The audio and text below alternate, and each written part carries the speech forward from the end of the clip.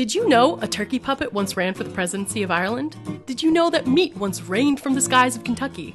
Did you know that there was an emperor of the United States for a while? Then listen to the Wikiship Down podcast. We live in an age when the sum total of humanity's knowledge can be found in your pocket on a smartphone at any given time. But when that knowledge is peer editable, like it is on Wikipedia, what does that say about mankind? So follow us down the digital rabbit hole as we drink, joke, and curse our way through the random button on Wikipedia and see where our journey through humanity's knowledge takes us. While you're at it, follow us on all social media at Wikiship Down. I'm Ruth Ann. I'm Ryan, and be sure to find us every Wednesday on iTunes, Stitcher, SoundCloud, or wherever you listen to podcasts. We are recording. I'm going to count us down. 3, 2. But roosters don't have teeth. You're listening to Missing Out with Lex Michael and Tari J. Let's start the show. Hey guys, welcome back to Missing Out. I'm Tari J. I'm Lex Michael. And today we're joined by our special friend, Mark Donica. It's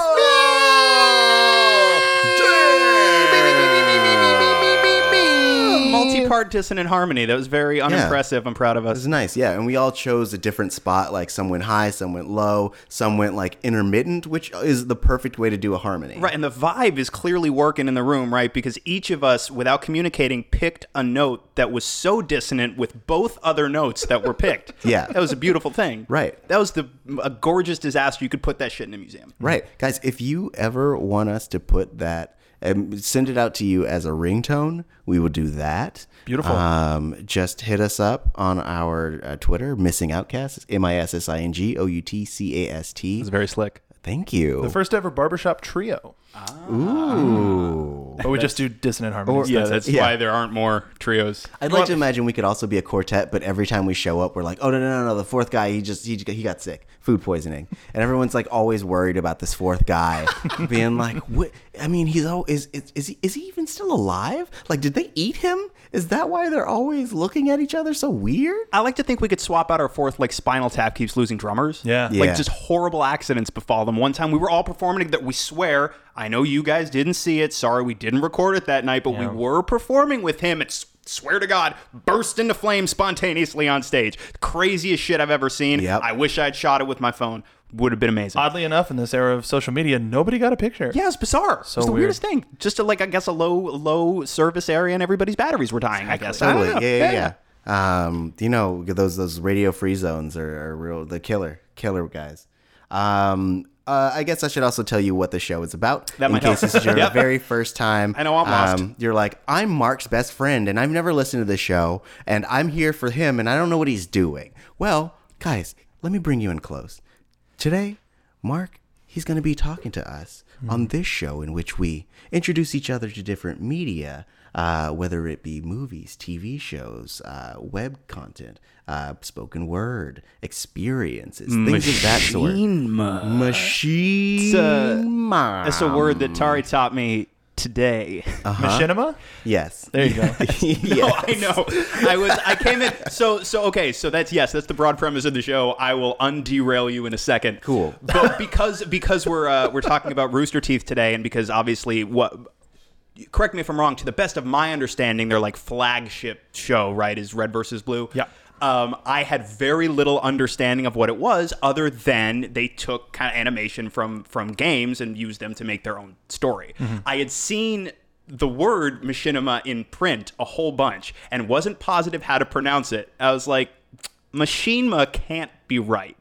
Cannot be right today. It's not a bad guess. But today, Tari was kind enough to correct my foolishness. And by kind enough, he means I shamed him real hard. It really, really. Now I feel stupid for reading. There's still a urine stain on the ground. It's a very, very disturbing scene to walk into. But Yeah, but I already rubbed his nose in it, so it's okay. Hit me with a newspaper. Yeah. He'll never do it again. No, I got a big old welt. But it's under the headphone band, so you can't see it, but it really hurts me more. Yeah. That's I the mean, we worst. just got to make sure not to give him like a helmet of sentience that helps him be smarter. Yeah. Because he'll eventually like take over with all the other Lex Michaels. All of us. Yeah, We are all of you. legion. We're everywhere, bro. We've always been there. Also catchphrase of the show: retrospective, introspective, etc. Yep, that's the one. So, for those who are unfamiliar with Rooster Teeth, Mark, can you tell us a little bit about it? Yes, I can. Rooster Teeth is an online media corporation. Not necessarily a corporation, an online media company. They've been around for 15 years. They started with a couple of live-action shorts, but mostly their flagship was a machinima series called Red vs. Blue, which just finished its 16th season. It's crazy. And it utilized them animating in Halo to make new content with the various Spartan armors, as well as the company got a little bit more of a budget, they started being able to animate outside of just using Halo. But they still are mostly in engine, unless it's like a crazy killer action scene. And from there, they've evolved into a live action company. They've created several movies and a big powerhouse animation studio, a gaming studio, and they have a Let's Play wing, a video gaming wing, where they have a variety of companies from all over the country. I was going to say world, but not necessarily. From all over the world. They have a London office as well. As well as a couple of just Australian streamers that are under the Let's Play family wing. They're a huge, multifaceted media company that has been going strong and getting stronger for the past 15 years. And one of my favorite things about it that we'll talk about going into it is that you can be familiar with one wing of the company and be totally not know what's going on the other side. Like, what brings you into the company won't necessarily be what makes you stay. Yeah. But for me, one of the things that's been keeping me around and the thing that kept me going in the first place was the animation department. And it's expanded so much, and they just recently had their big expo in Austin to discuss the future and more stuff that's coming down the pipeline. It's a wonderful community. The employees are very open for discussion. It truly feels like a community and not necessarily, hey, man. It's more of, oh my God, hey, like people that you actually talk to online. Yeah. Come together for various conventions or meetups or whatever, and it feels like we're all in this together. We can also offer that as your ringtone as well. Just hit us up.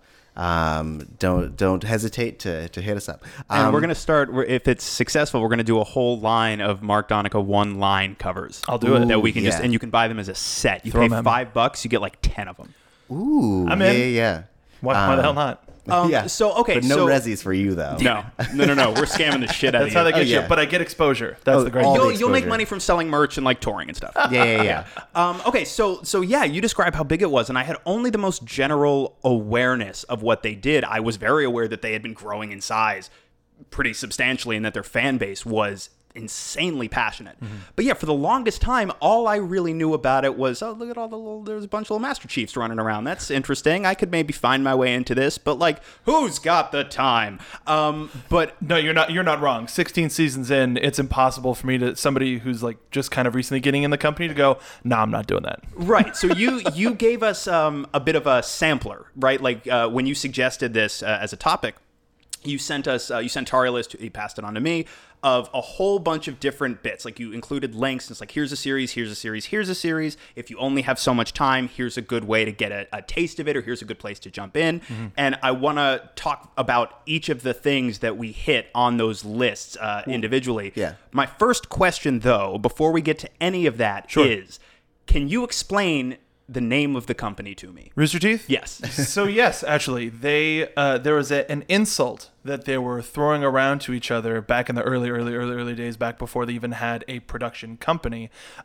We can swear on this podcast. Oh, yes, correct? we can. They were calling each other Cockbite, and they wanted to name it Cockbite Productions, but they're like, oh well, it'll probably be a lot harder to get any sort of business. They went, all right, Cock, Rooster Teeth, or Bite Teeth, and it became Rooster Teeth. Well, that's whimsical. Yeah.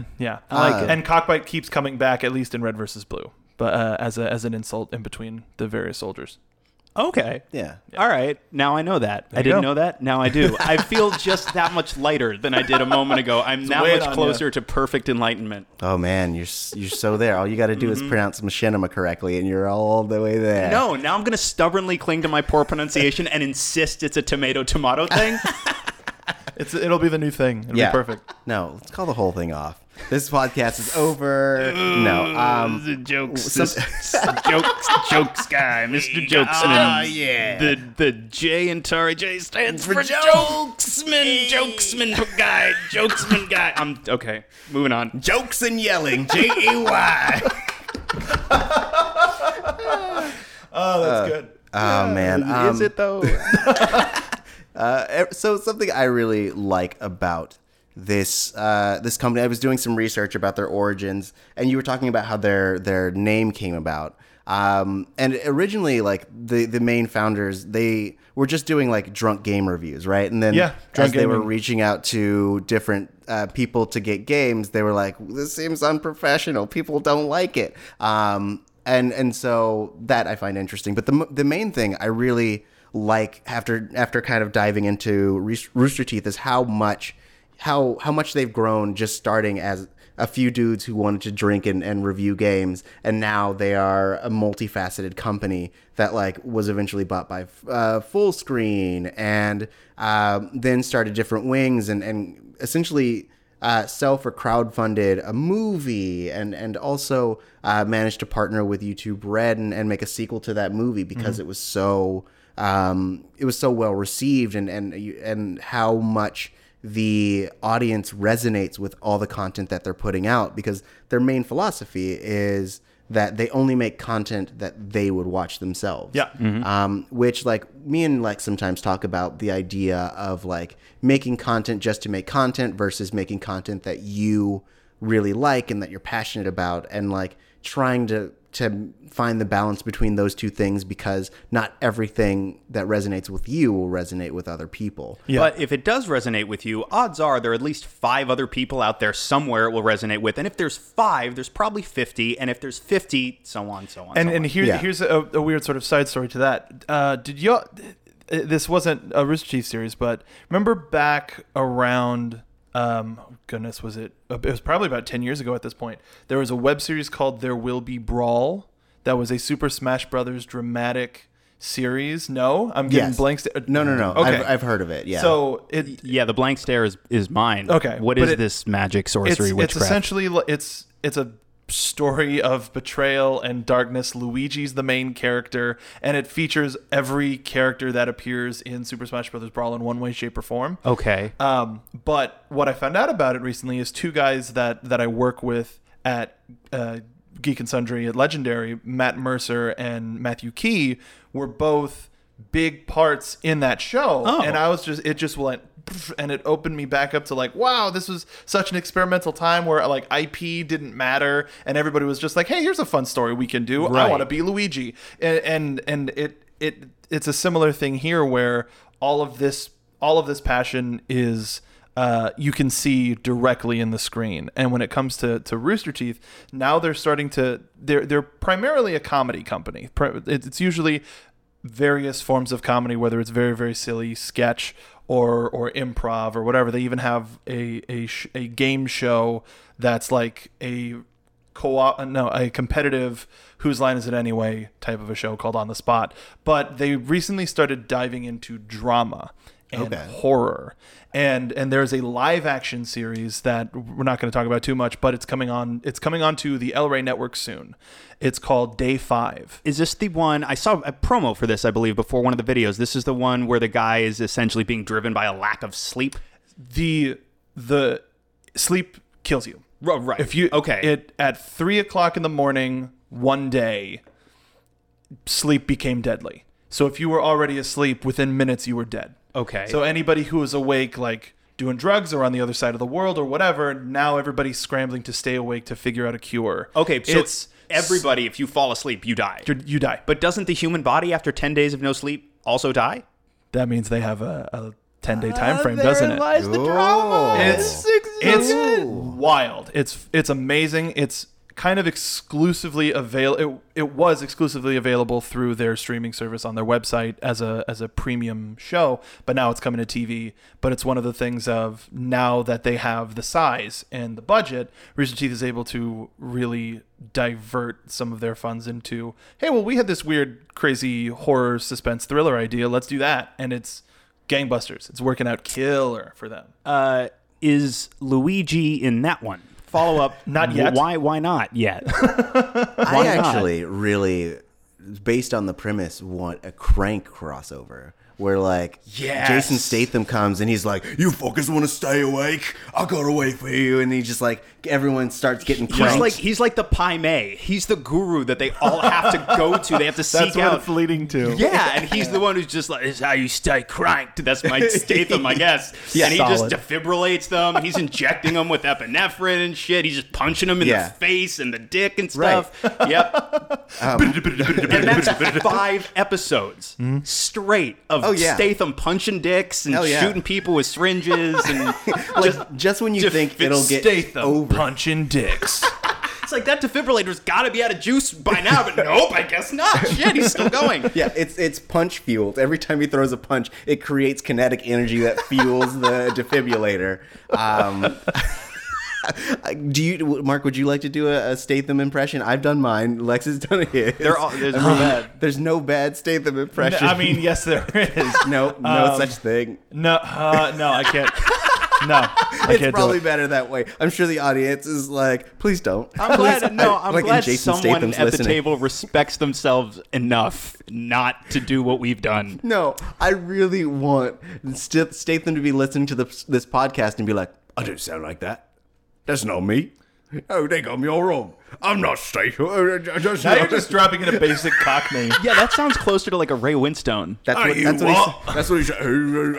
And then at some point, while he's talking, he becomes fucking Michael Caine. He's like, Master Bruce. That sounds nothing like Michael Caine at all. That doesn't even sound like the same like race as Michael Caine. Black Michael Caine. Hey, what's up? My name's Michael Caine. I'm just from the state of Cockney and I'm just hanging there. Hey, this is Michael Caine. Oh, what's up? Oh, there's nothing distinguishing about me that makes me black. I'm just happen to be black. I hope casting gets so open and it's truly the best person for the job to the point where by the time we get to a Michael Caine biopic, it's just black Michael Caine. It's going to be Lakeith Stanfield. There you go. I'm calling it now. Oh my gosh. I would he he watch doesn't even that. have to be older. I would, if you told me, if they announced Like today. Lakeith Stanfield starring in Black Michael, today I would clear my bank accounts and tell me where to put that money so I can reserve an entire theater only for me. At least it's getting funded. Oh, yeah. You're sneaking into that one, kids. Geez. I guess we should probably jump into some of the content that they create. We talked a little bit about Red versus Blue. So I feel like... Do you want me to talk about their whole current slate right now? Sure. Yeah. All right. So the animation department was sort of born from Red versus Blue, and back, like 7 years ago, a few teasers for a new show called RWBY came out. It was highlighting each of the 4 main characters, and it was an anime style show, which now everybody just is anime. It's an American anime that has gone to the point where Warner Brothers Japan has licensed it to dub over in Japanese. Oh, nice. Yeah, which is never... Something like that hasn't happened before, especially for a web-based company. So I would say between Red vs. Blue and RWBY are kind of the 2 flagship shows right now. Yeah. And after that, we were introduced... Actually, there are a couple of series in between that only lasted for a season or 2 that have since gone away. But currently, there's Camp, which is a summer camp that is sort of a bargain bin. Hey, you want to go to science camp? We bought a science kit, so I guess technically we have a science camp. We've constructed a half pipe if you want to do extreme sports camp. So it's all these kids kind of going to this really terrible and shoddy summer camp. It's one of my favorite shows that the network puts out, but it's wonderful. It just finished its 3rd season, and they're doing some holiday shorts later this year. Okay. And then the most recent show is called Nomad of Nowhere. It's a Western Samurai Jack with a little bit more magic-esque show about the last magic user in a desert wasteland, but it's very Texan, and it's got a very unique style and feel to it. But those are the 4 main shows, and then there's another show that they've announced for January. It's coming January 2019, called Genlock, which is 3D animated, co-produced by Michael B. Jordan, who is also starring in it, Dakota Fanning, and I don't know if you guys... David Tennant, baby. Yeah, I was going to say, British one actor, of the David Tennant. items on the list of things you sent us was the British actor David Tennant, Yeah, who you may not know from anything. Yeah, I've never heard of him. What has he done? He was the Scrooge McDuck. He was okay. that's right. He was the Licky guy in Harry Potter Yeah, the Goblet Licky guy. movie. Oh, he's the bad guy in Final Space. Got it. Yeah. Okay. Oh, yeah, him too. Yeah. Yeah. yeah. And the Fright Night remake. Anyway, yes, Same one of guy? the Crazy. Yeah, one of the items on the list that you sent us was the trailer for that show. And then when I heard Tennant's voice, I was like, "Is that David Tennant?" And without looking it up, I just let it settle into my soul, and I knew instinctively it was. Yeah. Okay, so I discovered. All right, so go with me for a second. Okay. Here we go. We're going on a journey. Once this news broke, I didn't choose to internalize it this way, but I discovered at some point, a little bit later, that I associate now, even though this is an incredibly recent development, I associate the image of Michael B. Jordan with the words Rooster Teeth. But the image that pops into my head, it's like a bizarre word association. The image that pops into my head when I hear Rooster Teeth it's Michael B. Jordan in full costume as Killmonger, but instead of his hair, he's got the big rooster kind of like red hat part, and his teeth are the big chattering teeth. And he's the mascot, and his name is Mr. Rooster Teeth. And I've never articulated this as such before, but that is what my brain does. Every time I hear Rooster Teeth, I picture Michael B. Jordan as Mr. Rooster Teeth. Mr. Rooster Teeth. Mr. Rooster Teeth is my father. Everyone just calls me Rudy. Oh man, I've never requested fan art on this show before, but I really I need it. I need that. That's got to be a real easy Photoshop, right? Like, I mean, yeah, but also hand draw that motherfucker. Just like put pen to paper and make it a reality in my life. Yes. Yes. I don't know, the chattering teeth may present a dated sort of look, if you catch my meaning. I do. Oh. Then we're not going to go with the chattering teeth, but I still want him to have the rooster headpiece. Like a hand that is clearly not his holding the teeth. Right. Just Or like even- kind yeah. of up from... I mean, but even that he could just be holding the teeth himself and petting it like it's Blofeld's cat and shit. Ooh. I actually imagine it being an action shot where they're like actually dentures popping out of his mouth, so they're like gross spit lines coming from it, and him like reaching for it a little bit, and you're just like, haha, I see it, it's got a all bunch of there. jokes. I like Yeah. the idea that it's like a power of his, that he's launching them on purpose. Yeah. And that's why the hands are up, like Doctor Strange style. He's just lining his shot up and then boom. And adding to that, it's a never-ending source of teeth, so it's just like... boom, boom, Yes. Where are the teeth coming from? doesn't matter. And not one tooth at a time, the entire set of Oh, all yeah. of the teeth. Every time. Yes. Oh man. What a terrible curse has befallen Michael B. Jordan. This is the power that I got. Like in the Mutant Power Lottery, I got launches teeth. Yeah. Repeatedly and regenerates teeth and continues to launch them. It's like the dude in I think it's like X-Men The Last Stand, whose power seems to be making sticks out of his arm and throwing them. Spike, Was yeah. that supposed to be Spike? Yeah. The I B call him stands for best powers. Mr. Stickman, Mr. Sticks, Mr. Sticks guy, Sticksman, Sticky Joe. I'm done. Yep. Only his friends can call him Sticky Joe. It's Mr. Stickman to you specifically. You wronged him at one point. You cut him off in traffic, and he hates your guts. I'm just excited for him and Colossus's team-up film, Sticks and Stones. It's going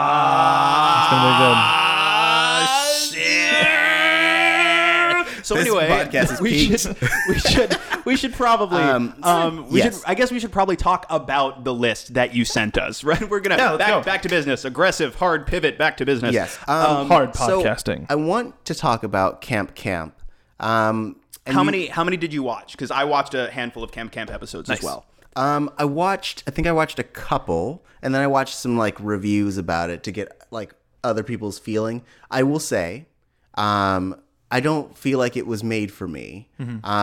I think the tonal difference throws me off, and that's not necessarily my style. So I really wanted to like talk to you, especially since you mentioned that it's one of your favorites. Like, what is it that like speaks to you about Camp Camp. It's for those who didn't watch it in the audience, like it is when I say tonal difference, it's very like young animation, but also like adult language and not adult situations because there ain't no kids fucking, but like Camp Camp. There ain't no kids fucking. Ain't no kids fucking. You could take that one. But it's still running, right? There's time. Yeah, that's true. But like Mark's just you know, shaking his head like, I hate no. fan art. But so you talk about the style of it, right? The look of Yeah. it, the feel of it, the juxtaposition of kind of a light, whimsical sense of humor with like at least one kid going, holy shit, fuck everything, fuck you, fuck my life. Yep. What it reminded me of, Camp Camp more than any other, and maybe it's only because most of the primary characters are kids. Years and years and years ago, there was, I think, one of the first web cartoons, like ongoing semi-serialized web cartoons that I ever found was something called Shawks, SHAWKS. Okay. So you're both kind of staring at me like you don't know what it is. That's fine. I was really excited when you said web cartoon because like, oh, I've seen a bunch of those. Never heard of that. Yeah. Super, I guess must be a super niche thing. But the premise of it was that there was a hostile takeover going on, and it was literal. It was sharks that came up on land and dressed up as people, and were essentially trying to topple civilization and rule it. And it could be anybody. And like the way you spot a shark as a person is you check their neck, and if you see gills, it's a shark. And so their whole deal, the main character's name is Randy, and he pronounces his R's like W. So he's like, hello, my name is Wandy. And he pronounces them like W, so sharks become shokes. The way you twap a shoke, it's almost Elmer Fudd. But they'll lay out buckets of chum, chicken blood, and fish guts, and they will lure these sharks in people suits, to the bucket of chum. They will spring a trap, and then they'll literally kill them.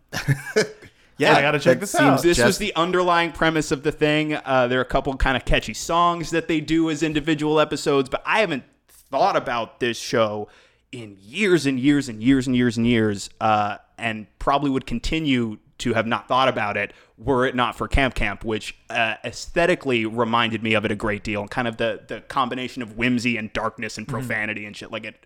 Very, very similar to me. Yeah. Neither one of you have heard of it. No. I'm happy we went on that journey though. Yeah. Thank you for taking us. Wonderful there. field trip. It actually reminded me of, and the whole time Lex was talking, I was trying to remember the name of it, and I couldn't. But it's the Nick Kroll animated movie Big Mouth on Netflix. It really reminded me of that, and I think that like there's now a big market for animated content in the style that we had as kids, but made for adults. I think that like that is a big thing. That's because like we as adults now, we need a reprieve from the world around us, and nostalgia really like hits that. And I think that like that juxtaposition between the tones is really nice for appealing to those two sides. Also, it adds to the comedy. So like I totally get why people like the show, but I want to know why you like the show. So with Camp Camp, I've discovered recently that it reminds me of a lot of feelings that I had as a kid, of not being understood by the adults, but then also seeing how the adults react to the kids is how I am now. It's giving me sort of like a full spectrum emotional remembrance, like a genetic memory of like, I remember this thing, and I remember these people that I used to see at summer camp, and I've never seen or heard from again. Right. But it's the kind of the innocence or the feeling that, especially when it comes to Max, I know how everything's going to work out, and nothing works out that way. And I liked sort of how it wasn't, you couldn't necessarily determine time unless you saw it pass in the show. Yeah. And even now, we don't know how long after season 3, how much more time is left in this summer, or how much time has already passed. But it's just, hey, here's an adventure of these kids. Hey, here's an adventure of this. And a lot of I think maybe it was because it was 2D, and 2D was always one of my favorite animation styles. It also reminded me a lot of early South Park, where it was for sure. It was about kids and adults, and kids thinking they know what the world is, as opposed to the statement making show that it's become, and become really watered down, I guess is a weird way to put it. But I think also maybe my relationships with the people involved might have also led me to like it a little bit more. But it's that I love just the I think the comedic timing is right up my alley, and I adore it. There is you mentioned the comedic timing. There is a certain bluntness to some of the moments that I absolutely love. As much as I am a fan of very layered intellectual wit, I am a sucker for just the most belligerent, blunt, like every single time a vehicle smashed into the counselor, Yes. I just was sitting on my couch cackling to myself. And one of my favorite things about it is that they use the same scream every time. Yep. And it's one of those things of he wouldn't scream the same. Yeah, but that also reminds you, oh, this is animation. They have a limited amount of resources. Let's just use the scream every time. It'll be a gag. Right. And I love how even if for a moment you're sort of anticipating a vehicle hitting him, it is so sudden and so blunt that it feels like it comes out of nowhere every single time. And that, again, like just belligerently quadrupled down on the thing. And if you hit it that hard and you're committing that fully, I will laugh consistently. And one of my favorite jokes that came out of just from the first 2 episodes is all of episode 1. David's like, I got this camp song. And then when you get to episode 2, it's the theme song. Yep. And now every year at RTX, when they do a panel for Camp, it starts with a sing-along. That's awesome. Like behind the curtain, the voices do like a "no, not again" or like something like that, and a bouncing ball version plays on the big screen, and the cast is running around singing it like crazy people, and an entire room of hundreds of people is singing along, and it reminds you of camp. Right. Yeah. That's awesome. That is really cool, right? Like, I don't know I know that they have essentially their own con that they do every year, but I don't know all that much about it. But even just that, what you described there, that sounds insanely cool. Like, that sounds like a very tight-knit familial experience that just happens to be made up of hundreds plus people. Yep. And now it's I think this past year was 8,000 to 10,000 people. Dang. So it came, and they thousands plus people at the Austin Convention Center, and it went across 3 hotels in the convention center, had various events for various companies. Now that they have a couple of people under their wing as well, but it's for games, it's for culture, it's all sorts of stuff. They have an animation festival that last year featured Frederator. This year they had a lot of other smaller companies involved, but it's becoming a lot bigger of an event. But it's my favorite convention to go to just because I don't feel super pressured at all. Like I know that everybody that's here likes something that I like. Right. It's the similar thing that you get from other conventions, but the organization is more for everybody to have a good time, not necessarily for the event to run well. Right. Even though the event is run really well. I'll say that. I also imagine there being, like, you were talking about the community earlier.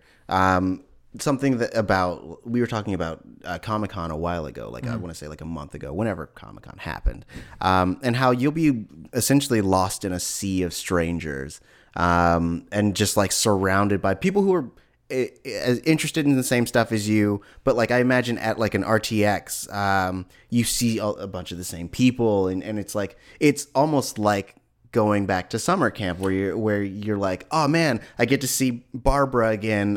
We only see each other at RTX. I don't know. Stop giving me that face. Barbara's a cool name. Well, no, but actually, it's funny you say that. Barbara is one of the main actresses at Rooster Teeth. She plays Neris the Cute on Camp, Yang on Ruby. Like she's a very well featured person, so it's very random and amazing that you picked Barbara as a name. Yeah, everyone loves Barbara. Everybody does love Barb. Yeah, That sweet But it's synchronicity. exactly how you say is we're all hosts at one time or another of a little place called AfterBuzz TV, and thanks to the connection, we do a show. Myself and 3 other hosts, we do a show surrounding all of the animated projects and some of the live action ones as well. But for the past 4 years, we've been going to RTX. We've had a panel for 4 years, and we've also been able to do media with a lot of people. But the relationships that we've built from that first year, whether it be with other media companies that we only see that one time a year, and also with the various talent that, of course, we talk to on social media all the time. But it's definitely that. And it's very much a camp feeling where it's this one time a year we get to hang out, go to 6th Street, drink, grab some donuts from Voodoo Donuts, whatever, and just have a good time together. And then also come back during the day and get to geek out over animation or gaming or whatever, and just have a really good time. It's one of the and they're even like one of our, or actually everybody who goes to RTX has just RTX friends. And it's really interesting. This past year, every year, I keep meeting new people and talking to new people, whether they're guardians, which are the volunteer sort of helpers that are Rooster Teeth fans that care just that much more as opposed to just regular security. But it's top of the line because everybody cares. Yeah. And just meeting people next year, I'm going to have to stop by and see even more people than this past year, where I just barely managed to see everybody that I've been wanting to see. And it's I've been lucky enough to build relationships with people from the company, whether actors or animators or storyboard or whomever, to where now I can, at least at RTX, I can put them on the interview list and at least go, great, I guarantee that I'll be able to see this person because I have 15 minutes with them. Right. Nice. But it's that camp atmosphere, and that feeling of, we all get together to enjoy this thing. I think Camp being about summer camp and about that idea of it brings that mentality, and it brought that mentality to me over the past couple of seasons end, to the point where my wife and I were on vacation. We went to Big Bear. Big Bear. We went to a wooded lake region in Yellowstone, Eastern California. And there was a day we watched the newest episode because we brought our Google, whatever it's called. Yeah, Chromecast. Chromecast, yes. Yeah. We brought that and we watched the new episode. And then we were just like, really, like, let's just hang out. What do you want to do? Hey, let's watch all of Camp. We watched the entire series of Camp, and it's one of both of our favorite memories from the vacation. Like, we got to see wildlife and this and that. But no, remember we just hung out, drank, and rewatched all of Camp? That was awesome. Aww. Just because we had we had the time, and we got a chance to enjoy something that we both really enjoy. And that's one of the things. My wife isn't a gamer, so Red vs. Blue wasn't necessarily for her. We started watching RWBY together, and then we started watching Camp and Nomad, and now to the point where I think she has enough interest in this company to where she would want to go to RTX, as opposed to just, I'm just going to go for one panel, so why should I go? But now it's the community and all of the fan stuff and everything, and they really build. There's a connecting thread when it comes to Rooster Teeth material, but at the same time, everything can stand on its own. But Camp's kind of the best. No. Speaking of Camp, I want to pivot a little bit because you were mentioning the animation. Mm-hmm. I really liked the animation in both Camp and Nomad of Nowhere. Yeah. It was super smooth, and I spent a lot. Like, one of my notes is like, is this Flash? Is this hand drawn? Like, you can't tell it. I mean, not necessarily hand, like computer drawn, but like, you know what I mean. And it is really it's like really smooth and well done, and the voice acting really fits it so well. Yeah. And I know that their animation studio is fairly young compared to like most other animation studios, but it's growing real fast. Yeah, and it's there's nothing amateur about it, which I really love. Yeah. Like, you can tell that when they decided to make this venture, they were like, we have to make sure that we come out with a bang. And they did that. Especially with like the scale and magnitude of Nomad of Nowhere, with all the like really big like background plates, all of the intricate design of the environments, and even just like a bunch of the little things when it comes to like the character design, like their like outfits and their hairstyles, and just the way that they interact with each other is really cool. And 2D action is so much more difficult than 3D action because they do a lot of mocap for RWBY and Red vs. Blue. But for Nomad especially, they had to create they didn't necessarily create, but they're utilizing a new system that essentially keeps both feet on the ground weighted unless you need to, and then it adjusts the model appropriately if you need, like if Toth kicks something. They did a whole thing about, I highly recommend both of y'all, if you're interested, if you end up watching more of the shows, all of the panels from RTX are available on Mixer, and a lot of the Nomad panel was about the animation of it and tests and original versions of various characters and the bones of it.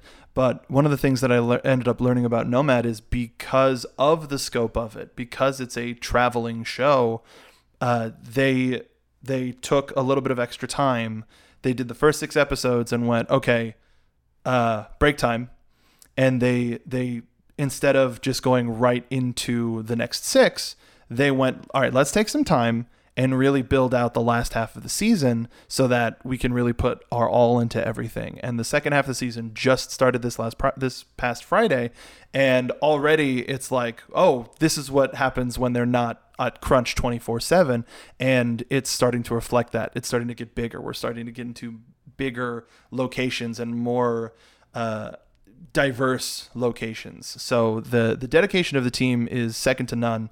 And I'm not just saying that because I'm friends with some of them, but it truly shows. And I think you can compare it to a lot of TV animation today and at least go, wait, which one of these is on television? Which one of these is an internet cartoon? I can't tell. That was the same feeling that I was having watching pretty much all of it across all of the shows. Obviously, some things are like built in a game engine, but as far as like, say, Camp or Nomad of Nowhere, I was having the same thought. There is a certain smoothness to it that I think, like, I don't know, without a layer of like, not grain, but like whatever the TV does to the image as it gets to you, I think you could maybe like, man, no, it's a computer thing. But like it feels so I know like I say that. That's what I said the whole time. I was like, it's a computer thing. Wait, what'd he say 10 seconds back? But yeah, I sat there going, this in terms of how it feels and the way it's hitting my brain.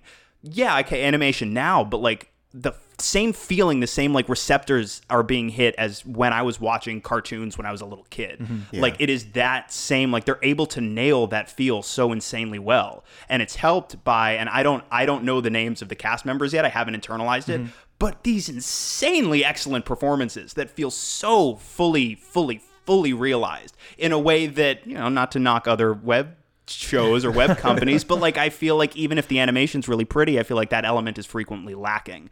These performances are like stunning. Oh yeah, like some of them more so for Camp. Well, actually no, because for Nomad as well. One of my favorite things that Rooster Teeth has done, even in growing as much as they have, is they still maintain a level of in-house performance, because a lot of it, especially with Red vs. Blue, it started out just, well, we have to do this, right? And then Ruby was very similar, where it was all the majority of the cast were people that worked for the company. And now as the series has grown, or all of the series have grown, they've, like season 10 of Red vs. Blue, they had Elijah Wood be the main antagonist.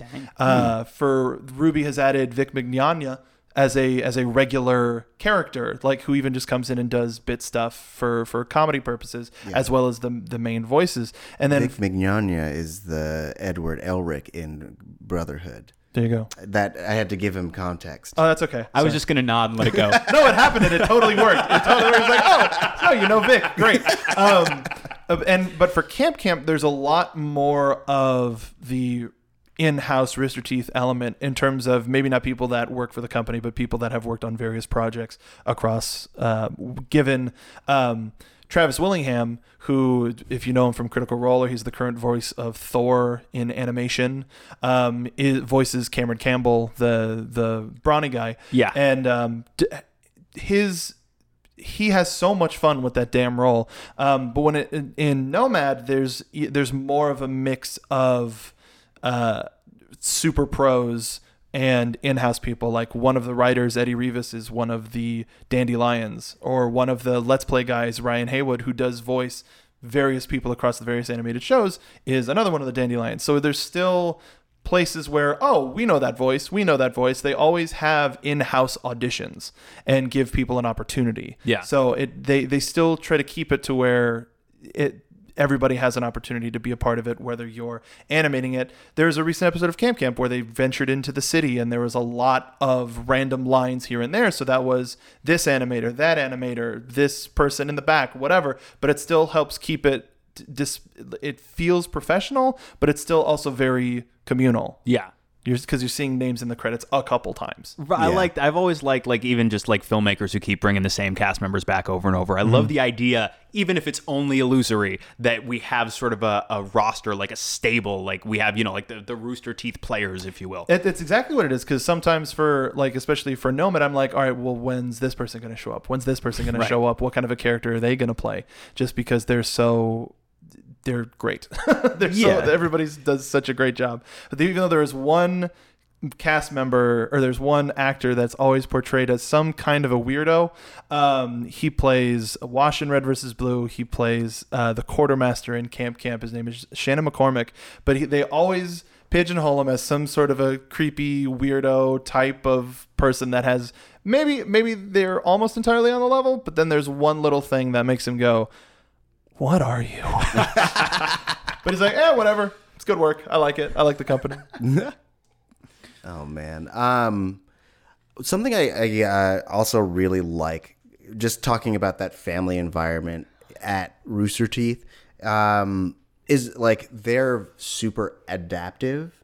So I'm going to get real inside baseball about entertainment industry. Climb up in that baseball, dude. Ooh, I'm going to get inside. I'm gonna peel back that leather. And it got weird. What? No, like baseballs have like leather on the outside and then a bunch of string and then a core. I'm going to get to the core. Watching you try and backpedal from peel back the leather is glorious. This is breathtaking backpedaling. I mean, I just think it's really interesting that like it's very hard to survive as a company that started online. And we were talking earlier about the difference between like TV versus like something online, which that line is blurring so much it like almost doesn't even matter. And the fact that like they've been able to not only survive in such a like harsh environment that like trends and new cool things die so quickly, and companies like even Full Screen that like bought them is kind of like already starting to feel the effects of that, and like the online communities are changing so often, and the fact that they were able to take this content that they made out of love and like find ways to continue to grow as a company is really astounding, because like there's so many opportunities out there that they are taking advantage of, like you were talking about, like them dubbing it in dubbing RWBY in Japan, like just finding those little like avenues just to keep funding their like personal passion projects is really like shows how business savvy they are, even though they just started as like four dudes in a basement talking about video games. It's remarkable during the RWBY panel, their section about like our business partners or our product partners, or here's some stuff that's coming out from various different companies. Like they just got some clothes in Forever 21. Like their FYE is kind of the big nerdy like brick and mortar store. They've been working with them for a while, but they've got 3 songs coming to Rock Band. They've got a young adult novel coming out through Scholastic featuring some side characters that people were very interested about. Yeah. But they keep figuring out ways to build the world and the audience. They have manga artists in Japan making new stories or retelling stories in a manga format and then releasing those in Japan, and then here through Viz Media or Shonen. Actually, they're going to be featured in Shonen. The retelling of volumes 1 through 3, I believe, are going to be featured in Shonen Jump, which is crazy because Shonen, that's insane. Shonen is literally young male protagonist. Right. So a story about 4 action girls in combat skirts, is going to be a headline of a very male-dominated publication. Yeah, and that's, I think the biggest insanity about that is it's only been up until the last few years that like the idea of like anime and manga come from Japan, like that concept up until like I think I was talking about it in 2014, where I was like, it's like champagne, and that like it's not champagne unless it comes from the city of Champagne in France. Otherwise, it's just sparkling wine. Like, people were very specific about that, and now, like, even people who make manga and anime are just like, it doesn't matter anymore. Yeah. Like, it like, as long as it is good and people like it, like, that distinction is literally meaningless. And the fact that they were able to bridge into Shonen Jump, which is renowned to be a very pretentious, like their licensors, and are very pretentious and didn't trust the internet even through like 2010, 2011. Like, they were very specific about that distinction, and the fact that they were even able to get content in there says so much about how well done and highly accepted and loved their content is. And we haven't even talked about Ruby. No, which I want to. I'm just having a moment. I have these moments every so often, and I'm having a couple in sequence right now where I am reminded that there are entire universes of popular culture, many of which overlap extensively, that I just have almost no exposure to or experience with at all. Yeah. Like, this entire other world that exists between the spaces of this one. Yeah. And yeah, I'm just having a moment where I'm like, wow, okay, I can follow conceptually what you guys are talking about. But Tari, you're having these big moments of recognition. Like, yes, I understand exactly what that thing is or who that person is. And I'm going, I don't. But these areas, right? Like, they are so massive, these other universes that I haven't really been exposed to. So when I have a moment like that, I'm almost a little flabbergasted that universes this massive, I have just sort of missed out on. Hey, switch! 3 points! He said the name of the show. They said the name. Now the whole show starts folding Collapsing in on itself. There's just a black hole coming out of the microphone. I don't feel so good. Oh, there it goes. It was only Mark, though, so, like, we're good. We made We're the like, cut. no. It's indiscriminate. Anyway, so yes, let's talk about Ruby. You had us watch, or on the list you sent us, you recommended some of the character shorts, and so I watched, I think, all of them, and I no idea really what was going on. Sure, especially the first 4, nobody did, because that was before any sort of a plot happened. So it's just sort of, hey, check out this really cool action. But something about the tone of it and the look of it and the kind of the mechanics of the motion in it were really doing it for me. I really like this sort of, I don't know if you like, it's cell shading kind of look to it. Yeah, I would say starting out it was, yeah, pretty close to that. Yeah, and then the way everybody was moving, especially in combat, I was like, oh, okay, this is what every video game movie should be doing. 'Cause this is exactly like, why is it that hard to do? They figured it out. Look, they cracked the code. Everybody from now on, watch these videos. Do exactly this. I loved the way the camera would just, or, quote unquote camera, would zip around somebody's body as they were, facing their attackers with their weapon raised. I loved that at one point in one of them, we just jump into first person shooter for a second in a way that feels bizarrely organic. It shouldn't feel that organic to suddenly jump in and out of first person, but it absolutely did. It didn't feel like, you remember they made a movie of Doom a bunch of years ago? I will never forget. With like Dwayne Johnson and Carl Urban, and they really kind of leaned on, it's like the video game, so you're going to jump into first person sometimes, and it's just like it didn't work. To you it didn't. Well, all right. It's what makes the movie worth it, is like, all right, we sat through this slog of what they called, quote, Doom. Right. Now this is Doom. I guess, all right, that's totally fair, right? Because I didn't necessarily have too much experience with the games, so maybe that's like, I had almost like the inverse, like, and the other part of it didn't really work that great for me either. It's fine. But it felt so natural, like suddenly, boom, I'm actually in this POV, boom, I'm actually out of this POV, and it felt like going beat to beat in that action sequence felt utterly organic to me, and I thought that was really, really impressive.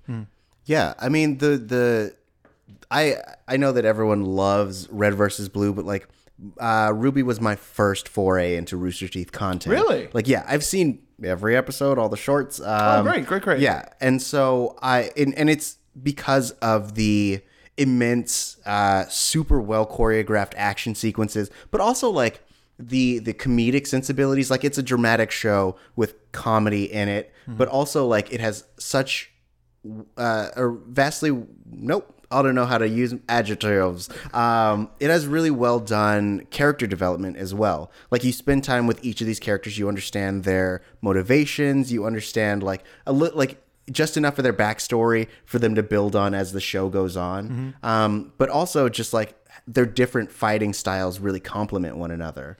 And so like, and if I remember correctly, it's all the inception was because Monty Oum. Yep. Monty Oum, like, who used to do a lot of like just shorts of fight sequences. His most famous one being one called Haloid, which was Samus versus Master Chief. Yes.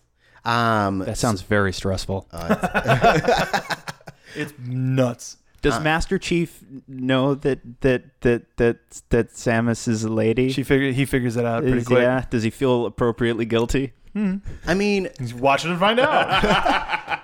well, I have my roommate and I talk about this idea of like if it's two capable fighters, the gender sexes shouldn't matter. So like, I imagine he's just like, you're a good fighter, and she's like, I know, and then they just keep wailing on each other. I like the idea that there's this moment where, like in Batman Returns, when he's fighting Michelle Pfeiffer, and she goes like, "How could you do that? I'm a woman." And Batman's like, "Oh, I'm sorry," and she's like, "Ha, gotcha, bitch," and like claws him.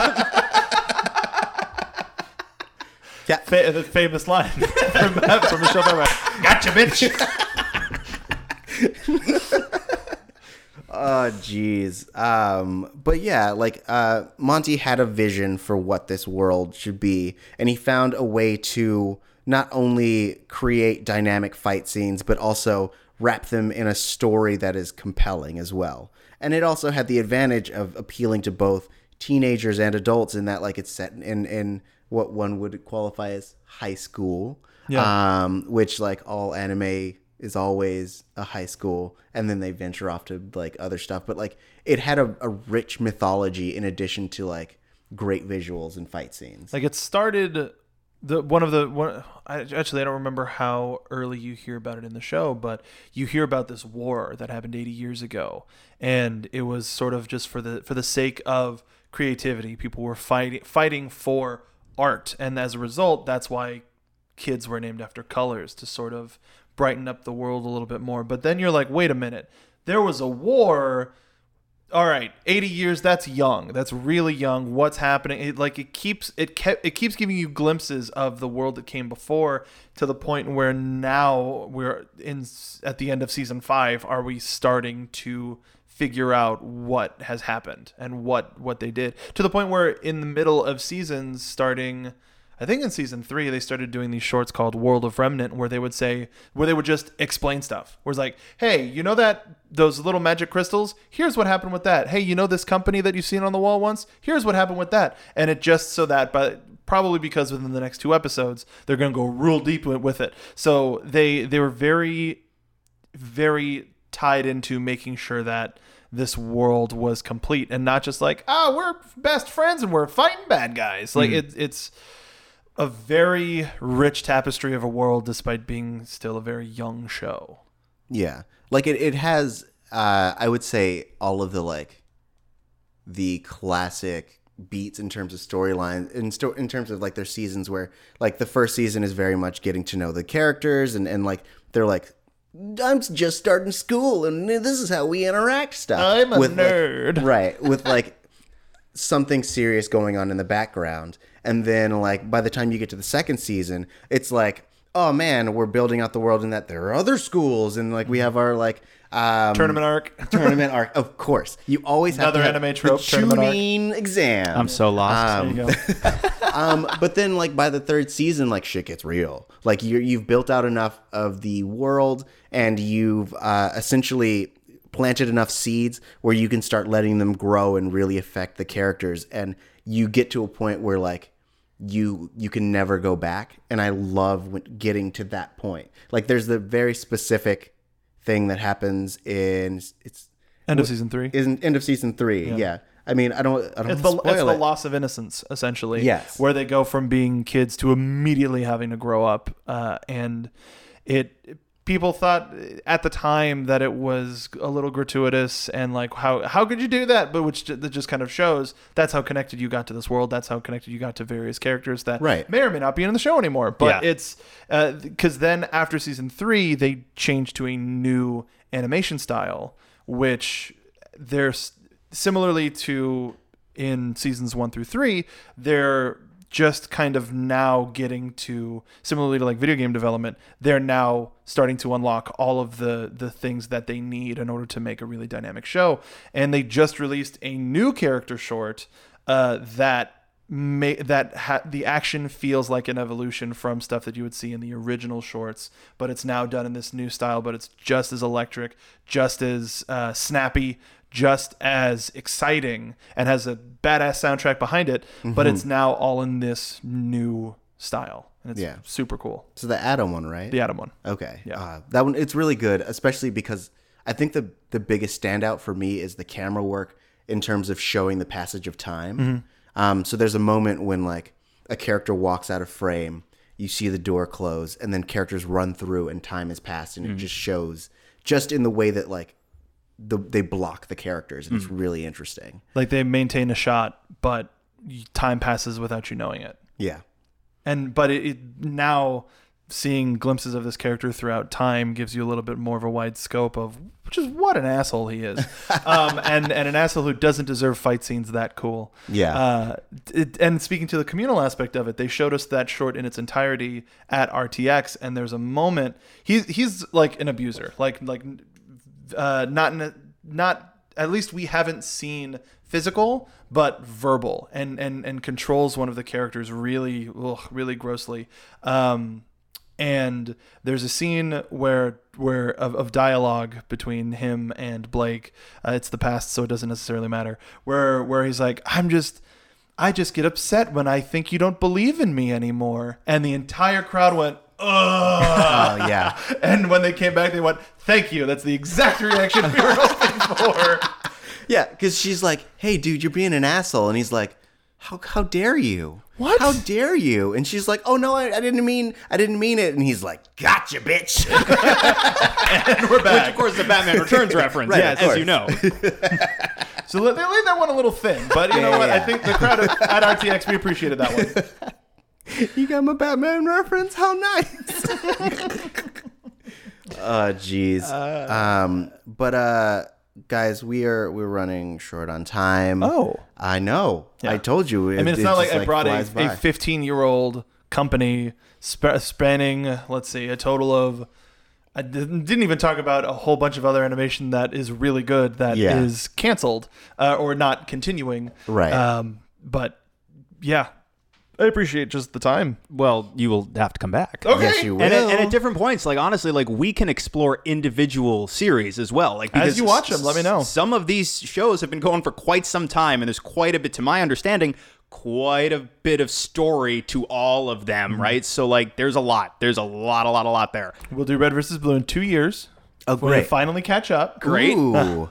Like, I mean, I got a mega collection that's the first 10 seasons, and now there's 6 more seasons. And I'm just like, oh, come on, man. Help us out. Please. yeah. I mean, if you're looking to see the first couple seasons, they're on Netflix, I believe. And they do cinematic cuts of Red versus Blue, and actually of Ruby too, but I don't know if those are still on Netflix. I'm not sure, because they started doing actual like Blu-ray DVDs and stuff like that. So like, support the official release. Get that sweet physical media, dudes. Oh yeah. Plus, then you actually own it. They can't take it from you. I mean, they could like come to your house and take it from you, but that's illegal. That's true. There's also We really have amendments. fun. There's also really fun special features like on Red vs. Blue. Since it's Machinima, they animate their bloopers because they just put them in Engine really quick and have them do the blooper really quick, and it's really fun and it's really silly. But there's a lot of great special features on these DVDs, and I would highly recommend any and all of them. Yeah. If you're interested. This is a weird tangent, but like, I really am coming to appreciate physical media, because like when you're only doing streaming and like digital releases, you are at the mercy of licensing. So Yep. like if something's on Netflix, it's only on Netflix until the license ends, and then you have to find it somewhere else. And so like You pay $25 for the digital release of, say, Avengers Infinity War, and you quote unquote own it. And the second they decide on the other end that you don't, whoop, you don't. So like I mean, I feel like it's super worth it just for the sake that like, especially if it's something that you really like. Yeah. Dude, just fucking do it. Just And I'd buy say it. for episodic, for TV or online episodic or whatever, it's great to have physical media because you could just kind of keep going instead of, all right, hold on, let me click another link, load, ads, whatever. Yeah. It's just cool. Let's just marathon the show, put in disc 1 and go. Yeah. Yeah. Yeah. Especially like something like this, I feel like I really feel like the extra features will help with that community feel, because like then you are with that family and you're seeing how they create the content and you're interacting with them and seeing how they interact with each other. Like I love behind the scenes just for that kind of thing. Oh, yeah. Like, Yeah. I learned most of what I learned about filmmaking growing up just by devouring commentaries and special features as Yeah. well. Like, that's a free... If you can't pay to go to a prestigious film academy, that's like the next... It really is the next best thing. It won't put a camera in your hands, but it might give you a greater sense of what to do if one is. Yeah. In the Camp one specifically, there's a feature where you meet the whole team, which isn't that big. I think it's 15 to 20, maybe even less than that.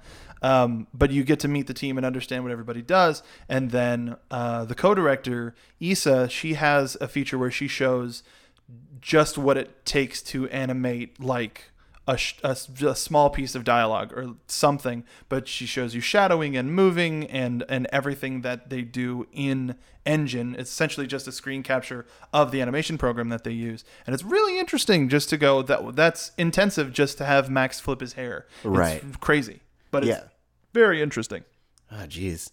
Mark, thank you for joining us. Thank you for like taking the time to chat with us about this. This is really cool. Damn pleasure, man. I'm glad to share this stuff with everybody, especially it used to be weird being like, hey, I know you don't play video games, but there's this Halo comedy series that's kind of like Clerks.